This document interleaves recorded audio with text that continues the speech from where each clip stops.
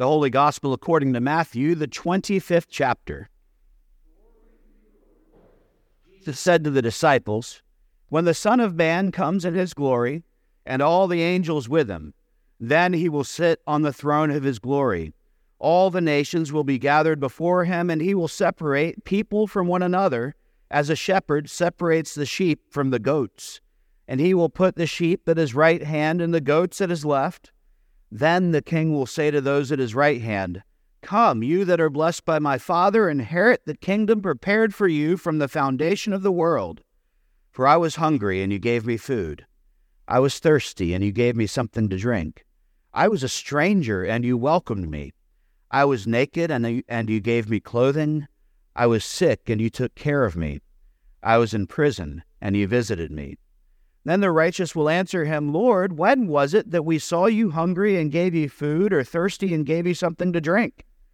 And when was it that we saw you a stranger and welcomed you, or naked and gave you clothing? And when was it that we saw you sick or in prison and visited you?' And the king will answer them, 'Truly I tell you, just as you did it to one of the least of these who are members of my family, you did it to me.' And then he will say to those at his left hand, 'You that are accursed, depart from me into eternal fire, prepared for the devil and his angels. For I was hungry, and you gave me no food. I was thirsty, and you gave me nothing to drink. I was a stranger, and you did not welcome me, naked, and you did not give me clothing, sick and in prison, and you did not visit me.' Then they also will answer, 'Lord, when was it that we saw you hungry, or thirsty, or a stranger, or naked, or sick, or in prison, and did not take care of you?' Then he will answer them, 'Truly I tell you, just as you did not do it to one of the least of these, you did not do it to me. And these will go away into eternal punishment, but the righteous into eternal life.'" The gospel of the Lord. You seated.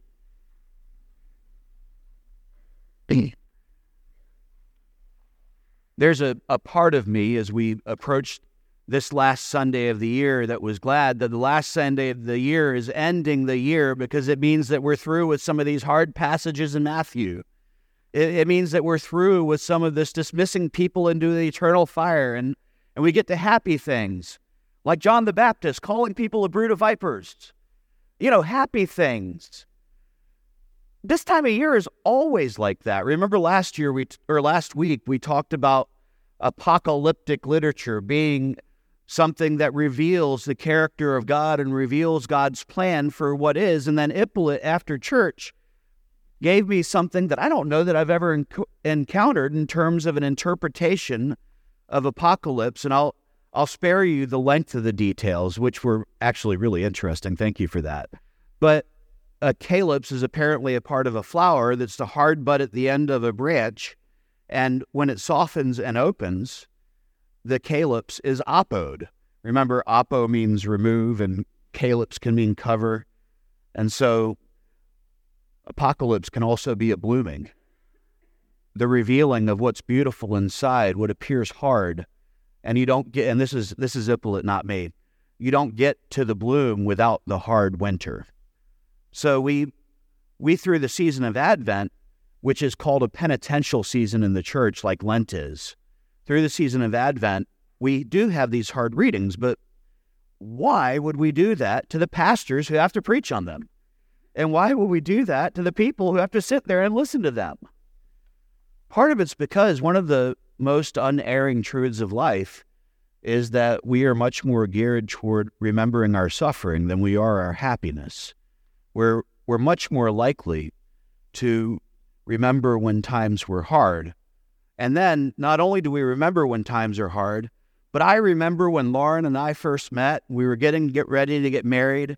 She quit her job and I got fired from a job about the same week. And so we entered into being married with no jobs, and we lived on the food that we had as leftovers from our wedding and the money that we got as wedding gifts. You don't remember this? It was the most romantic time of our lives. Right? I mean, do you remember when we struggled and we worried what we were going to do for work and we worried what we were going to eat? It was beautiful. And isn't that what we do a lot of times in life? We talk about those hard times, and not only do do we then say those hard times were hard, but because we're geared toward thinking life is a good thing, because it is, a lot of times we change those stories so all of a sudden they're somehow romantic. They're somehow exciting. They're somehow good, or at least better than they were. It's true. Any time with Lauren is a good time. But I do enjoy the times when we both have jobs and we have some money a lot better. And I suspect that might be true of other people as well. I was listening to a story, a 60 Minutes broadcast on YouTube, and I'm assuming it was recent. I didn't realize 60 Minutes still existed. But the people on there keep seeming to get older, so I assume it has existed for quite some time. But it was talking about Clarksville, Mississippi, the home of the Delta Blues. And there was a guy on there whose name was something like Screaming Chicken, and that was his blues name. And Chicken said that, in Clarksville, they still lived the blues. Everybody wants to come there and hear the music of the blues because, as somebody on there said, it's the music of our soul. It's the music of our heart crying out. But nobody wants to live the blues because the blues that they live is the poverty, because the state of Mississippi doesn't provide the tax money to those areas as well as they do to other areas of the state. It's the rundown neighborhoods because there's no jobs in Clarksville, because as industry abandoned it, opportunities dried up, but people still remain because leaving isn't an option for everybody. And so you might be saying to yourself on a Sunday where we celebrate Christ the King, on a Sunday where we have lots of opportunities to talk about neat things like the parable of the sheep and the goats, which I actually, believe it or not, do love this parable for a lot of reasons. When we could be talking about the happy things, like looking forward to the season of Christmas or being thankful because we just had, most of us, a meal that stuffed our bellies full. We also remember that there are people in this kingdom, in this world, in this age, in this nation, in this neighborhood, who didn't fill their bellies as well as they might have liked to. Or maybe they did, but they did it knowing that they were sacrificing the opportunity to fill their bellies later, because they spent it all on the one meal that reminds us of the joy of being human, even in a time where times are hard and a lot more people sing the blues of living than necessarily sing the bars of the Delta through their music. And what I think is so striking in this parable about sheep and goats, and Ezekiel's story about God being the shepherd, separating the sheep from the sheep, is that when we see this idea of sheep and goats and sheep from sheep, what we realize is not only are they saying the same thing, but all that Jesus teaches is something that has been taught generation after generation after generation. And I've heard some people ask sometimes, well, why do we read all the same stories from the Bible every 3 years? Because we're on a 3-year cycle. Why do we keep repeating all these same stories? Why do we keep singing all these same hymns? Why does the preacher seem to talk a lot about justice, or the preacher seem to talk about equity, or why is it the preacher seems to choose this agenda? Well, it's not me choosing the agenda. It's in the wisdom of those who put together the Revised Common Lectionary. And it's because year after year, generation after generation, 1,000 years after 1,000 years, we people have changed so little that we need to hear the same reminders that it is not the wealthy who are moral. We need to hear the same reminders that we give the children. We are called to share. And while I don't understand why anybody who encounters a naked person would leave them naked because, yuck, but at least in public, when we encounter people who are in need, and the narrative that we have in our culture is that they are somehow in need because there is something immoral about them, it's because they drank too many Starbucks. It's because somehow they make bad decisions. It's because somehow they don't work hard as other people. But I'll tell you the truth, in this kingdom, I see the poor working harder than anybody else, especially the people who have plenty. And here is the problem with being the one who is able to shoulder and horn your way through the sheep so that you can have more and more to satisfy it. It's that when we have more, we justify it. When we have more, we rationalize it. When we have more, we're able to tell ourselves the story because we're insulated from the cruelty of the world, that somehow we deserve it more. And if other people had made better decisions or were as smart as we are, and in our case, as good-looking as we are, then, they would obviously be doing better. Christ our King, the kingdom of God.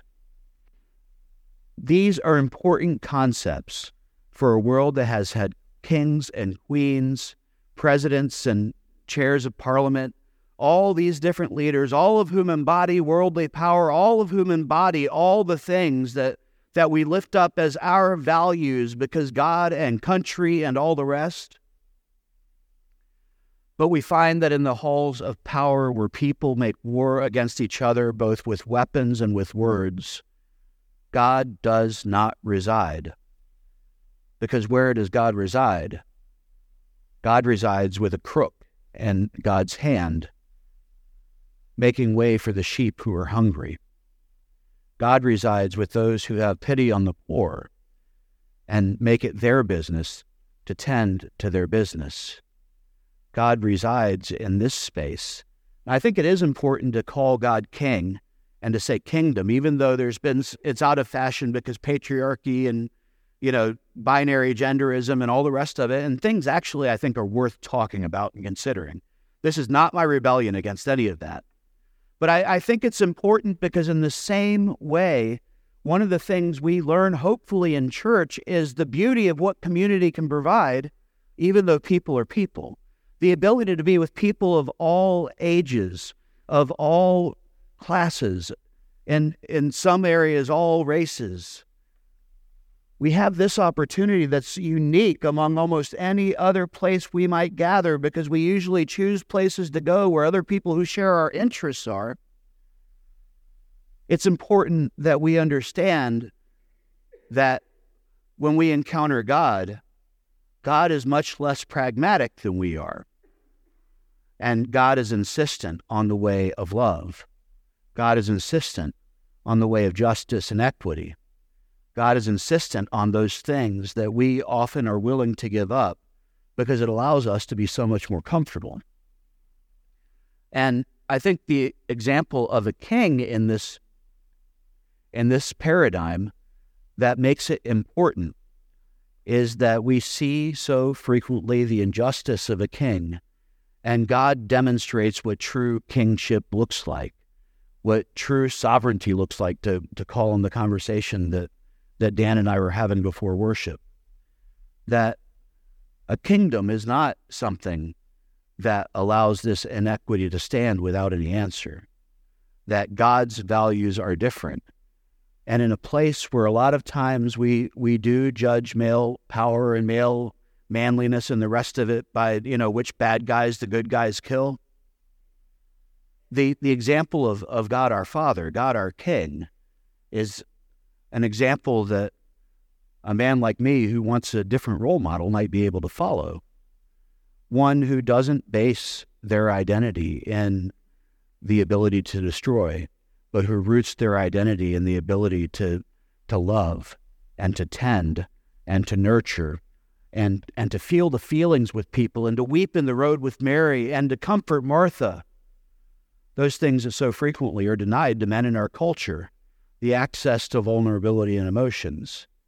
And I go this way because I think it's important that we think very clearly about what it means to be human in the kingdom of God. In the kingdom of God, we are here with the fullness of our humanity because God in Christ is with us in the fullness of our humanity that becomes the fullness of God's humanity. And we see in God's kingdom a different story, that the poor are cared for. And it's not that the rich are left out. It's that the rich are given the same opportunities. It's not that we are forever awful And if we do these things, despite what this parable says about weeping and gnashing of teeth and eternal fire, most of the time we find in our lives that we are both the sheep and the goats in our lives. We find that we are both the sheep who are starving in ways that are other than physical, but we're also the sheep who are able to push people out of our way. And in God's pasture, we find that part of us that is greedy and wanting and prideful doesn't do us any good. And so we have the opportunity to lay it down. With Christ as our King, this is our calling, because God is sovereign, and the one who is truly sovereign has no need to carry the power and clutch it to them because it belongs to them. And so God with power can give it away. And it doesn't bother God because it still belongs to God. So what do we do with all this? As we look forward to broods of vipers and we look forward to all sorts of advential joy, how do we live this out? The way we live this out is in the example of Christ. We lay down all those things that might make us great in our own estimation. And we take up the burden of others. This is the kingdom of God, where we recognize that a burden shared is a lighter burden. And we recognize that all of us are called into this love that allows us the privilege of vulnerability so that we might find place together where we can reside in a place that, because of God's love and ours too, is livable for everyone. Amen.